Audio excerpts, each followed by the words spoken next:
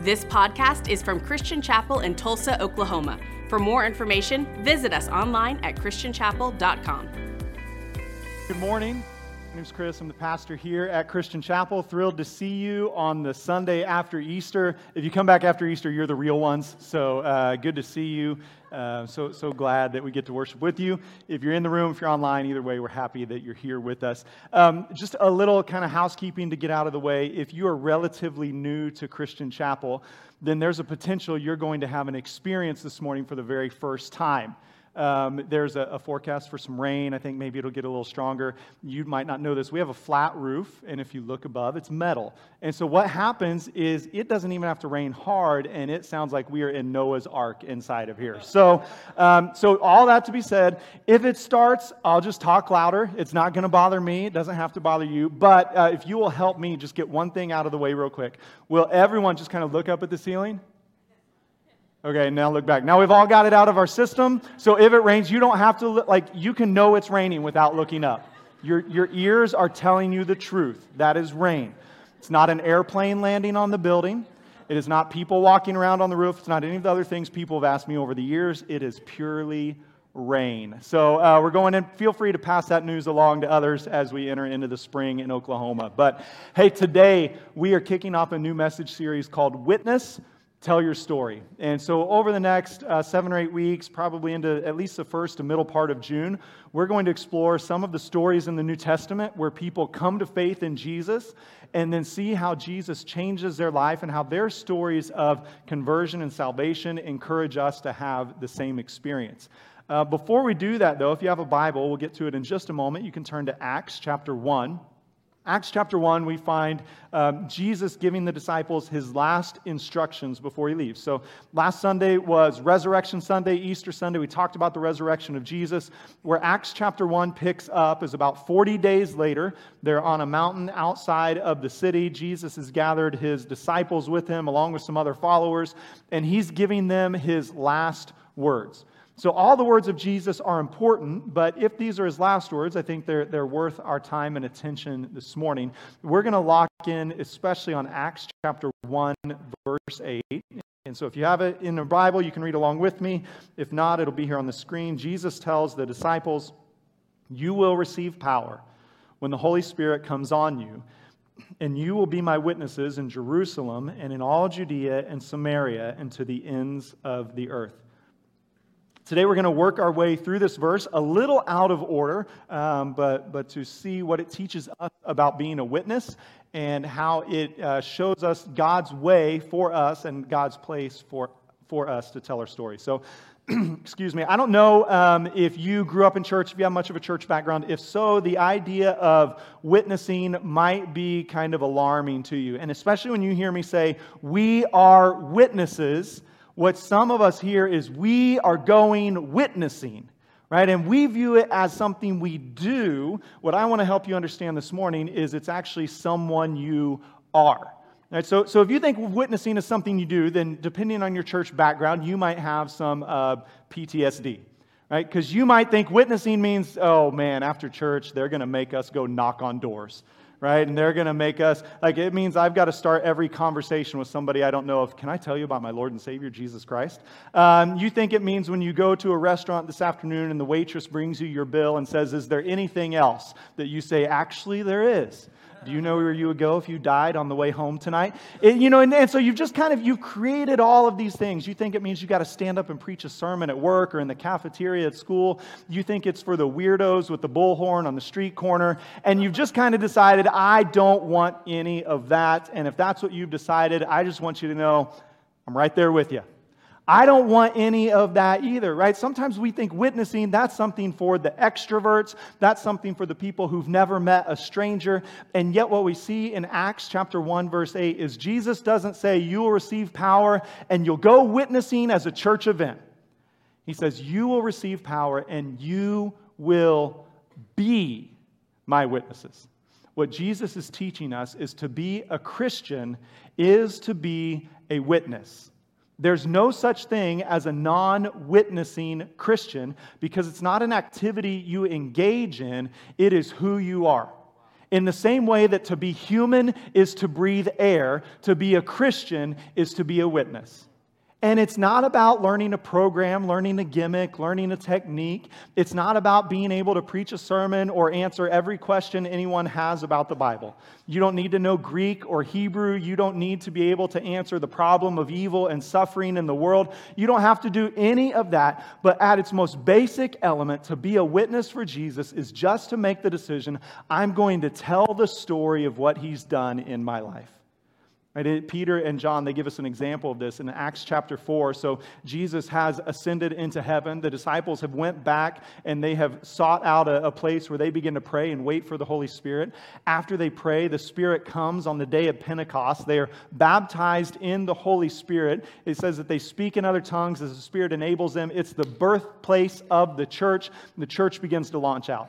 Peter and John begin to travel around in Jerusalem, and they're telling people about Jesus, and Jesus is confirming their message with signs and wonders. He's healing people, doing incredible things, and more people are coming to follow Jesus. Well, the same religious leaders that killed Jesus, they're not happy about all of these changes that they see, and so they drag Peter and John before them and start to threaten them and tell them, you can't do this anymore. But because they're witnesses and because they have a story to tell, they have a very simple answer. In Acts chapter 4, verse 20, they say, we cannot help speaking about what we have seen and heard. Right? This is the simplest definition of what it means to be a witness. A witness is someone who talks about what they have seen and heard. And so if you're here this morning and you think, I don't know that I could say that. I don't know that I can tell anyone about Jesus. I don't know, and really kind of what you're having to acknowledge is you haven't seen or heard anything because you're just living a Jesus-adjacent life. Like He's kind of close to you and you know some stuff about Him and you think He's good for other people, but you haven't actually experienced Him for yourself. If you don't have your own stories of grace and mercy, if you don't have your own stories of hope and forgiveness, if you don't have your own stories of restoration and provision, you can't be a witness. Because a witness has to be telling about what they've seen and heard. So it means that people don't need to know your grandma's story from you. They don't need to know about a cool story you read online from someone else that God provided for. They don't need to hear a historical example. What they need and want to hear is, what has Jesus done for you? And so the first decision we have to make is, do I actually have a story to tell? And if we do, then I've got to make the decision, I'm just going to tell my story. I'm just going to start to talk to other people about, hey, this is what God has done for me. And so if you're in the spot this morning where you say, I don't think I can witness because I haven't had that, then the good news is today your story starts. Today you surrender to Jesus. You experience forgiveness. You find new life. And as you do, then you're going to find His provision. Then you're going to find His restoration. Then you're going to find Him doing all these incredible things in your life. And where you thought your life was dull and void and lifeless, suddenly it's going to blossom and you're going to have good news after good news after good news to tell to everyone you interact with, to where you can say with Peter and John, I can't help but tell you about what I've seen and heard. I have to tell my story. And even for some of us, there's a disconnect of, okay, I get that I should, but that still makes me uncomfortable. I don't know how to talk to people about Jesus. I don't know how to talk about spiritual things. And so my encouragement to you is very simple. If Jesus really consumes your life, then He's going to weave Himself into every story you tell. Now, if I had time this week to schedule a lunch or dinner appointment with everyone in the room, we would go out and we'd sit down, and if we know each other well, we jump straight into conversations. If we don't, then there's going to be some of that background conversation that occurs. But what's really going to happen the whole time we're there is you're going to tell me your stories, and I'm going to tell you my stories. You're going to tell me about your hometown. You're going to tell me about your family that you grew up in. You're going to tell me about your family that you live with right now, your husband, your wife, your kids, your parents, whoever it is. You'll tell me about your work. You'll tell me about your school. You'll tell me about your hobbies. Right? You might tell me about your essential oils and your CrossFit and all of these other things. And as you tell them, you're not going to feel bad telling me about any of it. Right? Why? Because these are the things that matter to you, and these are the things that are important to you. And if Jesus matters and is important to you, then woven into all of those stories is going to be the story of Jesus. He's not something separate that you talk about. He's part of everything you talk about. And so as I start to tell you my story, I'm going to tell you the same thing. I'm going to tell you about my wife, Angie. And I'm going to tell you about how when I was 19 years old, I believe God spent a spirit of confusion over her mind so that she would agree to marry me. Because it's the only logical explanation for why she would think a 19-year-old kid with a Dumb and Dumber haircut on a biblical studies track in college was a promising candidate for her future. There was nothing that made sense, and yet God directed us together. I'm going to tell you about my 3 teenagers, and I'm going to tell you about how much joy they bring to my life and what gifts from God they are to us. I'm going to tell you about the way we see God's hand at work in their life and how they're learning and growing. And I'm going to tell you honestly about how Angie and I, parenting 3 teenagers, are brought to our knees frequently saying, Lord, help us. Holy Spirit, give us wisdom, give us discernment, help us see the path, help us to find that little sweet spot between, hey, we want you guys to hear the voice of the Holy Spirit versus we know what He says, just trust us, right? We're trying to navigate that, and I can't tell you the story of being a parent without telling you the story of following Jesus.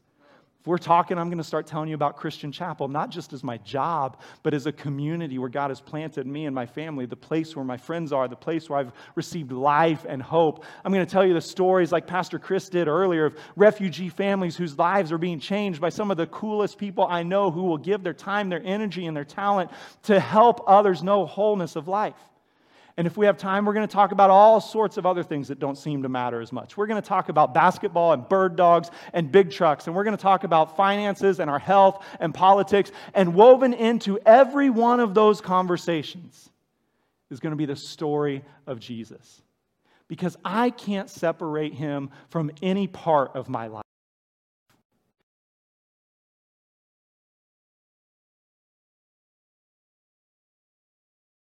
Go do with our Christian friends to make ourselves feel better. It is who we are everywhere we go at every moment of every day. What we'll learn throughout this series is that witnesses are those people who will talk about anything just to get a chance to tell the story of the one who gives meaning to everything. Right, where you begin to learn through the power of the Holy Spirit in you that you don't have to be the greatest intellect to tell the story of Jesus. You don't have to be the most socially adept person to tell the story of Jesus. You don't have to be the most extroverted person to tell the story of Jesus, but when you talk about your life with other people who are around you, you are going to tell His story because all of your life is wrapped up in Him and all of your life has been changed by Him. And my hope for you is that you experience what I've experienced of when witness is not what I do, but it's who I am, it takes all the pressure off. Because I don't have to worry about, am I going to stumble over my words? Am I going to say the wrong thing at the wrong time? I can just hang out and know it's just a conversation. And God's going to bring them over and over and over again. And my only job is every day to get up and say, Lord, help me to be open to where you lead me and to tell your stories everywhere I go and in everything I do. There's still that moment of, yeah, that might be easy for you because you talk a lot. But any of you feel like you have a gift of putting your foot in your mouth? Right? Anybody willing to acknowledge that? Okay. How many, this one might be a little more uncomfortable. Anybody willing to acknowledge like you make things awkward and weird sometimes? Yeah, some of you do it on purpose because you think it's funny. Some of you do it not on purpose, and actually that's funny. But you know, there's just, some of us have this gift of awkwardness. Where we just, somebody says something and we know what normal people say, and yet somehow we can never quite say it. Right? We see a woman who's 9 months pregnant, and instead of saying, wow, the Lord has blessed you, it comes out, you're huge. And we're just like, I said that out loud. And then we try to make it better. I've seen bigger. My grandpa had a farm, and some of those cows, and you're just like, what? Stop. Now, if you have those gifts, there can be a fear, or maybe you just have the gifts of insecurity, right? And you're just thinking, nobody wants to hear what I have to say. Maybe you feel like you've been gifted with inadequacy, and you think, I'll never get it right, I'll never do it well enough. Maybe you think you're insignificant, no one wants to hear your story, no one cares what you say. And so you hear me this morning saying, you are a witness, and you're like, yeah, but literally, I'm not telling the story. I'm not telling it to anyone. I'm not talking to anyone. If I try, I'll mess it up. If I try, they won't want to hear. And so you kind of start to shy away from it before you even give it a try. But Jesus, He anticipates our weakness, and He provides an answer for us. Go back to the beginning of Acts chapter 1, verse 8, and he tells us, you will receive power.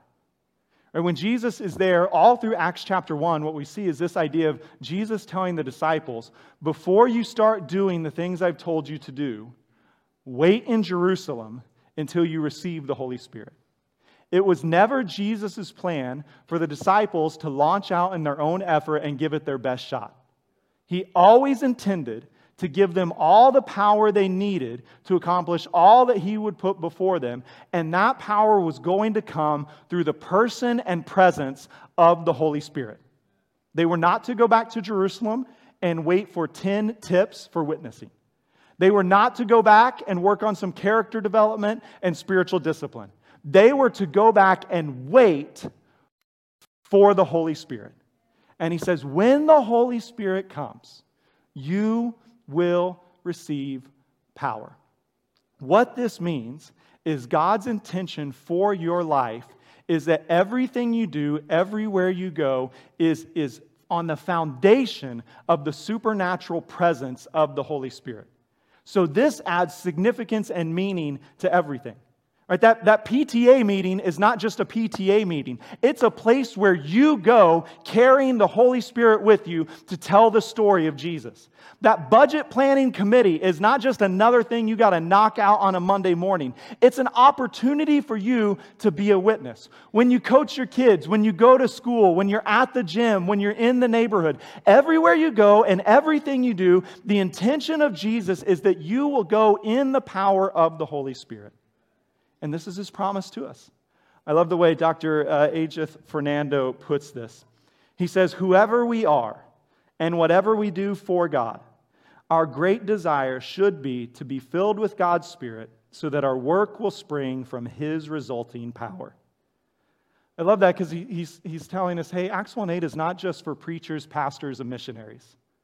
It's for all of us. It's not just for the things that we would typically ascribe to ministry work. It's for all work and all of life. And every person who has placed their faith in Jesus Christ should also seek the infilling power of His Holy Spirit for everything you have to do. What Acts 1:8 is teaching us is, hey, whatever you're doing tomorrow, you need the power of the Holy Spirit to do it well. Whatever task is in front of you, you need the Spirit with you. And when you receive the power of the Holy Spirit now works in your life to help you see how the everyday, ordinary, and mundane become opportunities to tell the eternally significant story of Jesus. To tell about what you've seen and heard and to invite others into it. You need the power of the Holy Spirit because it's the Holy Spirit who helps you overcome that initial fear. Right, that feeling of, I can't do it, I'm going to mess it up. It's the Holy Spirit who gives you a gift of faith that says, no, I've called for this. I've filled with the power of the Holy Spirit. I will just take the step and begin to tell my story. It's the Holy Spirit that helps you know when in a conversation at work to shift from the project at hand to the God who is always at hand. It's the Holy Spirit who helps you as a mom know when you're talking to your friend and giving parenting advice, when to shift that conversation and start to tell them about the true source of your wisdom, hope, and peace as a parent. It's the Holy Spirit who comes and helps us do that in a way that's not weird. Who helps us just make some natural conversation bridges from everything that everyone talks about to the thing everybody needs to actually hear about. And then as you open your mouth and you begin to speak and witness to tell the story of what Jesus has done in your life, it's the Holy Spirit who comes and gives you the words to speak. I mean, I don't know how many times in my life so many of you have told me that story as well. I was talking with a friend, a family, a coworker, and I started to tell them some of the things I felt like the Lord was putting in my heart. And before I knew it, I said things I didn't even know. And they said things, I've had this experience so many times where people have come back to me and they've said, do you remember when you told me? And they'll say something that sounds so intelligent and eloquent that I think there's no way I told you that. Like, I can't string those words together in that way. Plus, I know it wasn't me because you said it back to me in about 20 seconds, and I clearly would have taken 5 minutes to get to that point. Like, I would have circled that runway 100 times before I would have landed on that little statement. And yet, what's happening? When you start to speak, the Spirit speaks through you. And He uses your words most often to put language on the longings He has already initiated in the heart of the person you're speaking to. You will never speak to anyone that the Holy Spirit is not already drawing to Jesus. All He's asking you to do is, hey, just tell your story. And as you tell your story, He's going to use it to help them find their place in the story of Jesus. It happens again and again and again. So those 4 words, let's just think about them individually. You will receive power. So the first one, you. Now, Jesus obviously has an audience that day. There are people who have gathered with Him on the side of that mountain. They're about to witness the ascension, even though they don't know it. So when He says you, clearly He means everyone who's gathered there that day. But that you also crosses time and place. It's a you that extends until Jesus returns to every person who puts their faith in Him. It's a you that is for you and me today. It's a you that we hear not just for the people around us, but we're intended to hear personally. You will receive power. What it means is the Holy Spirit is not just for people who really want it. It's not just for the spiritually disciplined. It's not just for the people who grew up in church. The Holy Spirit is not just for your weird aunt that watches Christian television all day long. Right? The Holy Spirit is not just for that person who really likes to pray or listens to a lot of worship music. The Holy Spirit is Jesus' gift to everyone who puts their faith in Him. And what we see a gathered group of disciples.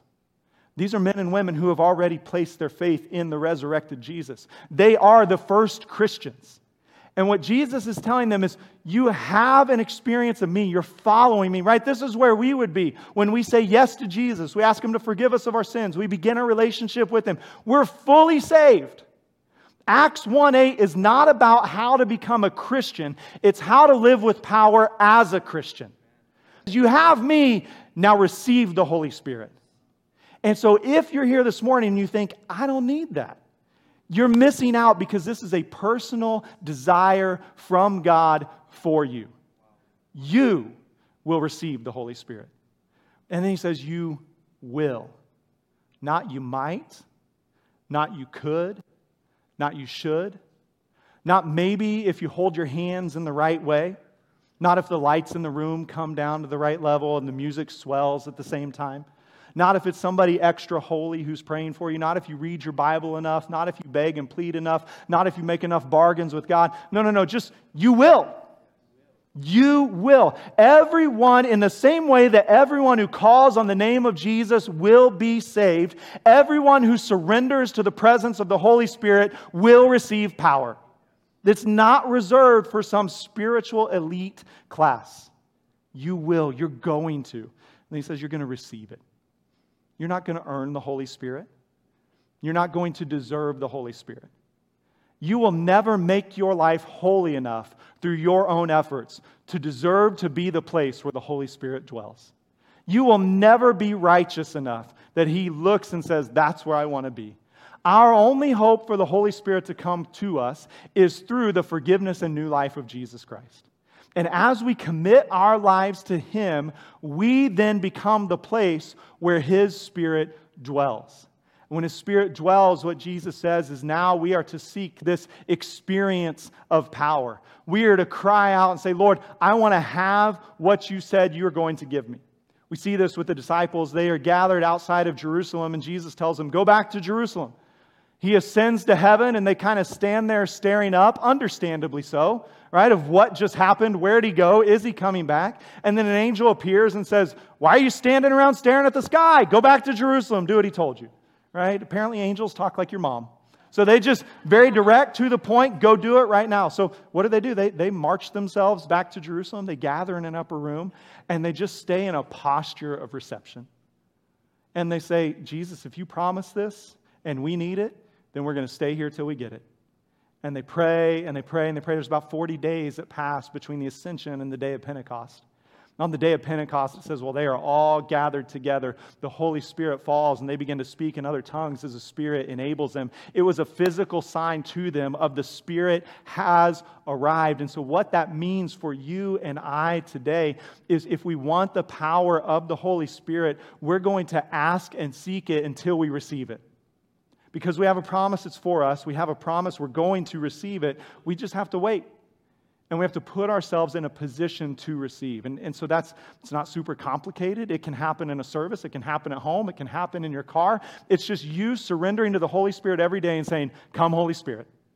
Come, Holy Spirit. Come, Holy Spirit. Come, Holy Spirit. And when the Holy Spirit comes in His power, you're never going to question if He showed up or not. And we see this all through Acts. When the Holy Spirit comes, people know and people around them know. And so when you're saying, Holy Spirit, come, you're just saying, I recognize that I cannot do all Jesus has called me to do in my own power. This is why we're starting this series in Acts chapter 1:8 instead of with the story of Peter or Matthew or the woman at the well. Because we could start in those other places and tell you, now go and do like they did. Go and put these principles into practice. But if your witness is not empowered by the Spirit, it will not be effective. Jesus never intended for you to try to accomplish His plans in your power, but always through His. And that's the last thing we see. He says, you will receive power. And that idea of power is the presence of the Holy Spirit. It's the presence of the Holy Spirit that gives you the power to overcome your fear and begin to tell your story.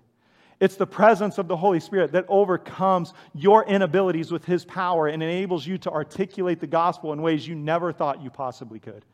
It's the Holy Spirit who enables you to see open doors for the gospel and step through them with boldness, compassion, and love. See, when the Holy Spirit shows up, He always shows up in power. About a year and a half or so ago, a year ago, I think, actually, we worked through the story of Lazarus. Lazarus is a friend of Jesus. He dies, and Jesus shows up 3 days after Lazarus has died, 4 days, I think, and he encounters Mary and Martha, the sisters of Lazarus. They come to Him and they say, Lord, if you had showed up earlier, our brother would not have died. And as Jesus stands on the outskirts of their town, knowing Lazarus is buried and in a grave, Jesus tells them, I am the resurrection and the life. And what Jesus is teaching them then that they will understand at His resurrection is that resurrection is not just something Jesus does, it's who He is. So everywhere Jesus shows up, new life comes. Everywhere Jesus shows up, dead things come back to life. Now in Acts 1:8, we're going to learn a similar principle about the Holy Spirit.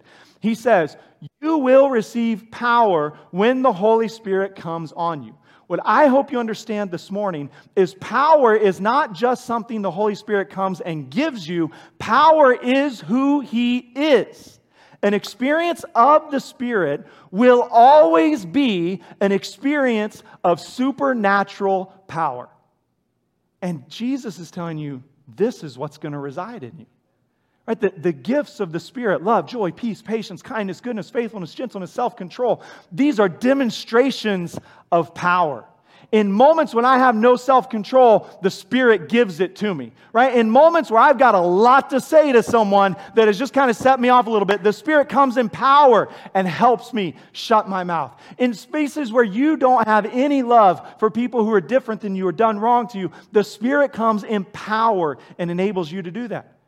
The gifts of the Spirit, when they're on display in our life, whether it's messages in tongues or wisdom or knowledge or healing or faith, those are all gifts of power.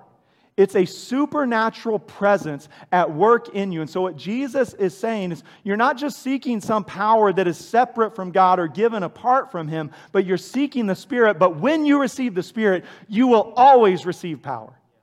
And so no matter what your identity is, no matter what your responsibilities are, when you follow Jesus and you're filled with the Spirit, you are now a man of power. You are a woman of power. And everything God calls you to do, He has now empowered you to do.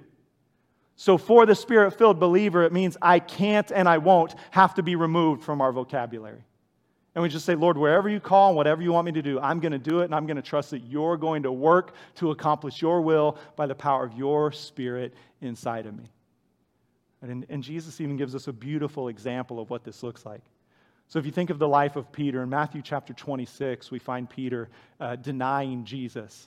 Jesus is arrested, and he's told Peter at the Last Supper, he says, hey, one of you here is going to deny me. And Peter's like a lot of us. He speaks before he thinks. And so he shoots his mouth off and says, surely not, Lord, not me. And Jesus says, yep, you, not just once, but 3 times. Peter responds, I'm not going to do it, Jesus. I mean, Peter's that guy, like, I was this way as a kid. I think I still am a little as an adult. The best way to get me to do something was to tell me I couldn't do it, right? Like, if Angie will come to me, it can be basic stuff, like, I can't open this jar. I doubt you can get it either. Like, all right, I will dislocate my elbow before this jar is going to win, right? Like, it's this proof of, like, there's something, and Peter has this. Jesus says, you'll deny me 3 times. And Peter says, no, Lord. Even if all of these people abandon you, I will die with you. Jesus is arrested. In quick succession, Peter denies him 3 times. Never before big armies, never before the religious leaders, but just in small circles with servants. The last time Jesus denies him, Peter goes so far as to say, I don't even know that man. And he calls down curses on himself, separating him from Jesus. And then it says the rooster crows and Peter goes off to weep. Well, 40 days later, he has this experience at the Ascension where Jesus tells him, go back to Jerusalem and wait. 40 days after that, he has this experience on the day of Pentecost where he's filled with the power of the Holy Spirit with 120 other people who are gathered in this upper room with him. They're near the temple to where the crowds who've come in to celebrate Pentecost, they hear the uproar in the upper room and they begin to ask, what's going on in there? And these men must be drunk because all of them, as the Spirit speaks through them, all of this gathered crowd begins to hear them declaring the glories of God in their native languages that those people in the upper room have not learned. So they begin to whisper, maybe they're drunk, maybe this, maybe that. Instead, in Acts chapter 2, we see Peter, the same one that couldn't even look a servant girl in the eye and say, yes, I know him, gets up and says, men of Jerusalem, listen to me.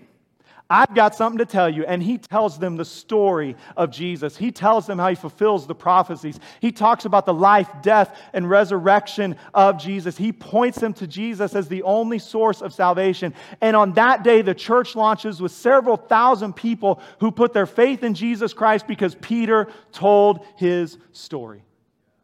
And the only difference between Good Friday Peter, and Easter Sunday, Resurrection Sunday, Pentecost Sunday, Peter. The only difference, 2 things. He's encountered the resurrected Jesus, and he's been filled with the power of the Holy Spirit. And if you look at your life and you think, I'm weak, I'm ineffective, I'm not doing what I want to do, I don't have a story worth telling, it's the same 2 steps. Encounter the resurrected Jesus and surrender to the power of the Holy Spirit. And as we say yes to Jesus and we receive the power of his Holy Spirit, he equips us to tell our story everywhere we go. And he finishes by telling the disciples, you're going to be my witnesses in Jerusalem, Judea, Samaria, and to the ends of the earth.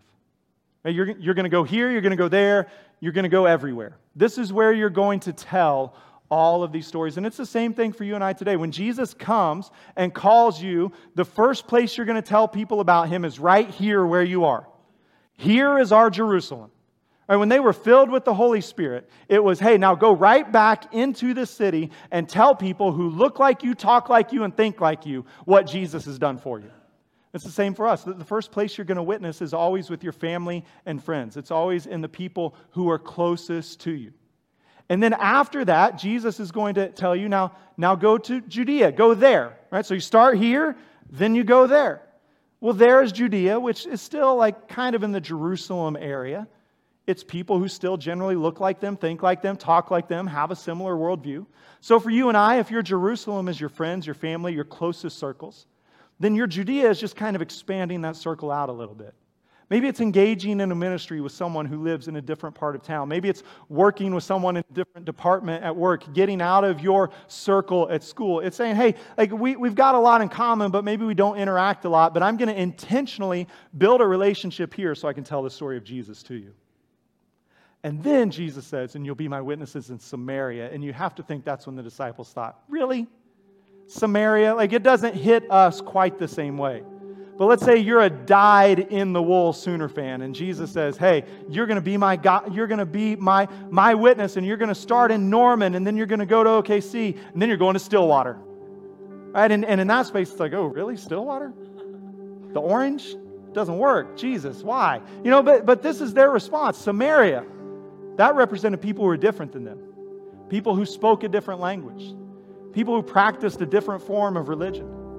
People of different ethnicity, different nationality, people with a different value system. And what Jesus is making clear is your story is not just effective to people who know you, think like you, and look like you, but your story is the story of Jesus, which is for everyone everywhere. So you've got to cross some lines of culture. You've got to cross some lines of race. You've got to cross the lines of economics. You've got to cross the lines of politics. You've got to cross the lines of education. And the call of Christ to us is still the same today. We can't be content to build a church where everyone looks like us, thinks like us, and talks like us. We have to cross the lines. We live in such a multicultural world that some of us can have cross-cultural experiences by crossing the street in our neighborhood. And yet we're not doing it because we're scared of what's different. And we think our story won't work there. And yet what Jesus is telling us is, hey, just go. Because this power is bigger than you. This power is bigger than people who look like you, talk like you, think like you, vote like you. This power is bigger than how much money you make or they make. It's bigger than are you scared of their part of town or not. So you've got to cross the lines. We have to be intentional to find people who are different than us and not see that as a reason to separate, but instead see it as an opportunity to go and learn and build bridges and relationships to tell the story of what Jesus has done in our life. And then he says, and after you've gone to Samaria, you're going to go to the ends of the earth. You and I are here today because the first century church was obedient to Acts chapter 1, verse 8. And none of us were in Jerusalem. We weren't in Judea. We weren't in Samaria. We were far, far away from there. And yet someone went, and the church has continued to go from those 2 centuries since. We take the responsibility of any time we identify a place in the world where people don't know Jesus, it's our job to go. It's our job to tell. And so we do that at Christian Chapel through our Kingdom Builders Giving. We're supporting people working all over the world with special emphasis on those working among unreached people groups. And yet I believe there are also people in the room this morning that God has been stirring in your heart that there is something beyond Tulsa for you. There's something beyond your experience right now. There are people in the room online with us that you're going to be the ones who go to the ends of the earth. That you're going to launch out from here. Some of you, you're going to go as formal missionaries. You're going to go through application processes. You're going to be appointed by church organizations, and you're going to be sent out to plant churches, to preach the gospel. Others of you, you're going to go to the ends of the earth by doing the things you're currently doing. You're just going to take the international version of your job. Right? Some of you, you're going to take that study abroad, not as a chance to get away from mom and dad, but as a chance to go to a place to share the gospel with people who aren't like you in a place that you've never been. Some of you, you're going to marry someone who comes from a different country, and you're going to go back home with them. But you go back home to tell the story of Jesus. That the call of the believer is everywhere we go and everything we do, we are witnesses. This is who we are. And we can't help but tell the story of all that we've seen and heard. And when we tell that story by the power of the Holy Spirit in us, it's powerful and it's effective. We exist as a church today because 2,000 years ago, a group of men and women decided to go back to Jerusalem and wait. And they received the Holy Spirit. And with the power of the Holy Spirit, they started where they were and the gospel spread everywhere. And we now get that same joy of telling God's story in our closest circles, expanding outward until everyone, everywhere has the opportunity to hear. But it begins with 2 things: a relationship with Jesus and a surrender to the power of the Holy Spirit. You and I are not capable of executing God's plans in our power. We need the Holy Spirit. So if you'll stand with me, if you're able, I want to pray for you. We're going to pray a couple prayers. First, to surrender to Jesus, and secondly, to receive the power of the Holy Spirit. Will you bow your heads and close your eyes with me? If you're in the room or online with us today and you know, I don't have a story because I've never started that relationship, today you can. Today you can find your identity as a son or a daughter of God. It's a very simple prayer. You're simply praying, Jesus, will you forgive me? Will you take away all of my sin, and will you help me to receive my identity as your son or your daughter? As you do that, you move from darkness to light, from death to life, and you become a follower of Christ. It's the easiest and best decision you will ever make with your life. If you're in the room and you want to do that, I'm going to encourage you in a moment to head back to the prayer room. Let us pray with you and celebrate with you. If you're online, you can do that at christianchapel.com/prayer. But we want you to have that experience. We want you to tell the story of what you have seen and heard. Jesus has plans for you, plans of salvation, plans of restoration, plans of hope and provision and new life. But it begins by surrendering your life to Him. And then for the rest of us, if you've made that decision to follow Jesus, I want to take a moment and lead us in a couple prayers to surrender to the Holy Spirit. So we take your hands with me, we put them out in front, palms towards heaven. Jesus, we believe that we are your witnesses. Lord, we have seen, we have heard, we've experienced your grace and your new life. We've known the cleansing power of your forgiveness. We've seen your provision at work in our lives. We know the peace, the hope, the joy, the life that you have brought. And now, Lord, we hear your description that we are to be witnesses everywhere we go and in everything we do. And we recognize, Lord, that we cannot do that in our own power. And so, Holy Spirit, we come in this moment and we invite your power and your presence. Will you fill us with your Spirit? Will you baptize us with your power? Holy Spirit, I pray that you would come not just in the room, but into our hearts and into our lives. We put ourselves in a position to receive your presence, to receive your power, to receive this gift that Jesus has given to us. So we begin to pray individually, Holy Spirit, come. Holy Spirit, come into my life. Holy Spirit, come into my relationships. Holy Spirit, invade my home. Holy Spirit, come and renew my mind. Holy Spirit, come and empower my speech.